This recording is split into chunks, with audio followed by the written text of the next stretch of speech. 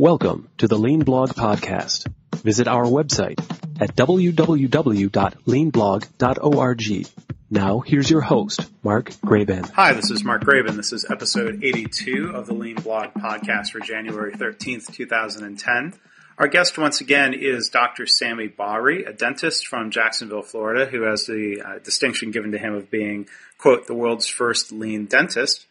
This is actually an audio version of what has also been published as Lean Blog Video Podcast number 9. If you'd like to see Sami speak about lean, you can go to leanvideopodcast.org, look for episode 9. Today, Dr. Bahri talks about what he's been learning recently about what manufacturers are doing with lean and how he's been able to apply those learnings, particularly around the concept of single-piece flow, into his dental practice. So as always, I want to thank you for listening.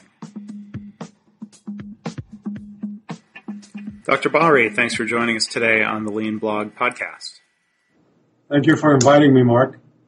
It's really good to talk to you again, and I want you to share with the viewers and listeners what you've been doing as part of your lean education, going out and visiting manufacturing companies, what you're seeing and learning in that process. I'm learning a lot of things, but I'm also seeing that they are doing some of the mistakes I was doing earlier in my journey. One of the most important things is really focusing on eliminating waste in their own systems, utilizing lean tools in a batch and queue system, which I had done for something like 13 years without really having any good results. So from that and from my journey, I learned that once you do your lean transformation, that's when you see most of your results. Then if you wanted to use lean tools for Kaizen and continuous improvement after you have changed from batch and queue to flow production, that is really when you start seeing good results from the lean tools. I think a lot of frustrations are happening today in people trying to implement lean come from that, from utilizing lean tools in out of context in, for instance, batch and queue systems. And can you share some examples of the tools that you see people implementing that aren't having the impact that they might want? Tools like? Well, I'd rather give you our examples. For instance, when I learned about waste, and we learned that any activity that is not adding value is waste, then I came back and shared that view with my staff.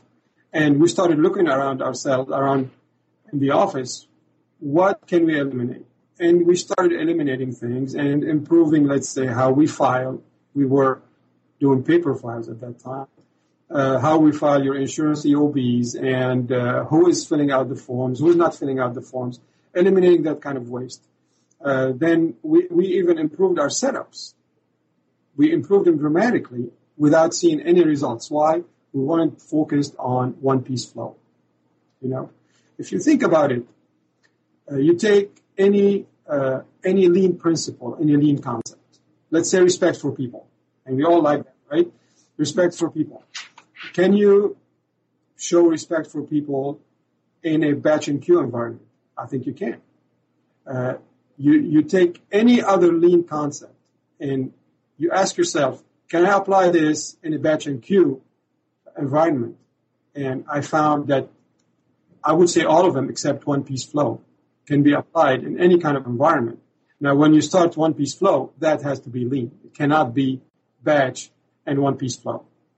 So what I found the best results we got was really when we pursued one-piece flow, or in our case, one-patient flow, right? One-patient flow. So we segmented our value streams according to how many providers are going to see the patient. For instance, if you're going to see only the hygienist, you can flow through the system very easily. If you want to see the hygienist and the dentist, it becomes a little bit more complicated.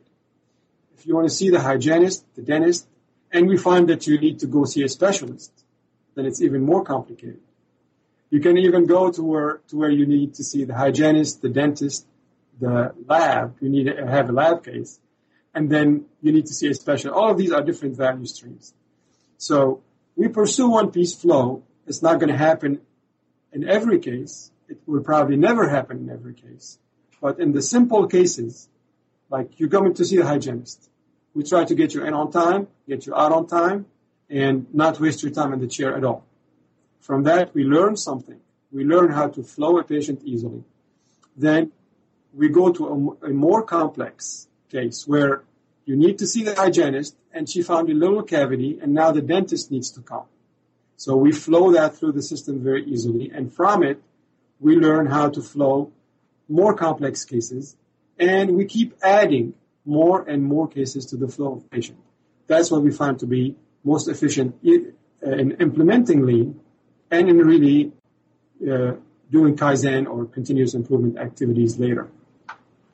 And you talk about this in your book, Follow the Learner, but can you tell viewers who might not have heard this before, when you talk about single-piece flow, single-patient flow, what changes you made to the process to allow that to happen, and what was the positive impact for the patients and for your practice? What the changes we've done are exactly the same changes as that you would do in a manufacturing setting. See, when I studied Shingo and Ono, they say that the obstacle to one-piece flow, the main obstacle, is setups. You need to make your setups go fast, and that's when they called Shingo, and he reduced their setups from 12 hours to less than 10 minutes. He called it single-minute exchange of diets. So we learned that, and we reduced our setups to where changing from one procedure to the other did not require making another appointment. And we realized that our main enemy is appointments. If you treat the mouth in many appointments, then you are losing and the patient is losing. So we changed our setups around the patient and around the work area to where we could move from one kind of treatment like a filling to a root canal, let's say, without changing setups at all. Then we worked on turning the room over from one patient to the other. So now within a few minutes, we can receive a patient in the room.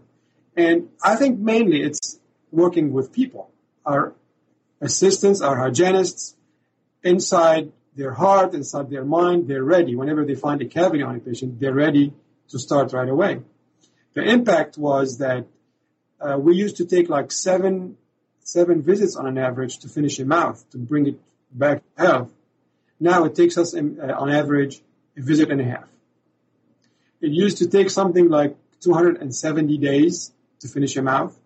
If you count all the spaces between the appointments, all the waits between the appointments, now it takes something like 10 days. So the impact on the patients is tremendous, because now they know that they can fit their appointments in their schedule, in their daily schedule. If you're leaving work, let's say for an hour, and you know you're going to spend half an hour at the dentist, now it's predictable. You know that you can go and come back to work. On the practice, it's been very good because now we're much more organized. Work is much more relaxing than before. And patients don't wait. We used to have like a 2-hour wait in our waiting room. Now it's really either 0 seconds or maybe a few minutes. You know, it's much more relaxing, much more respectful for the patient's time, and also more respectful to the employee's time. The hygienist is not waiting for me anymore like she used to come and check on her patients. The assistant doesn't wait for me. So it is more respectful for everybody's time. Okay. And so what I hear you saying, and I think your general advice for the viewers might be, regardless if you're in a manufacturing company or a dental office or in a hospital, rather than just implementing lean tools like 5S or even some of the lean management principles like respect for people, really what you need to focus on first is improving flow, and then that helps enable the right environment for the rest of those practices to work. Absolutely. First, we need to change to flow production or flow treatment for the patient. That's number one. Second, I think we need to eliminate departments. Departments, in our case, we have a hygiene department usually, a dentist department, a front desk department.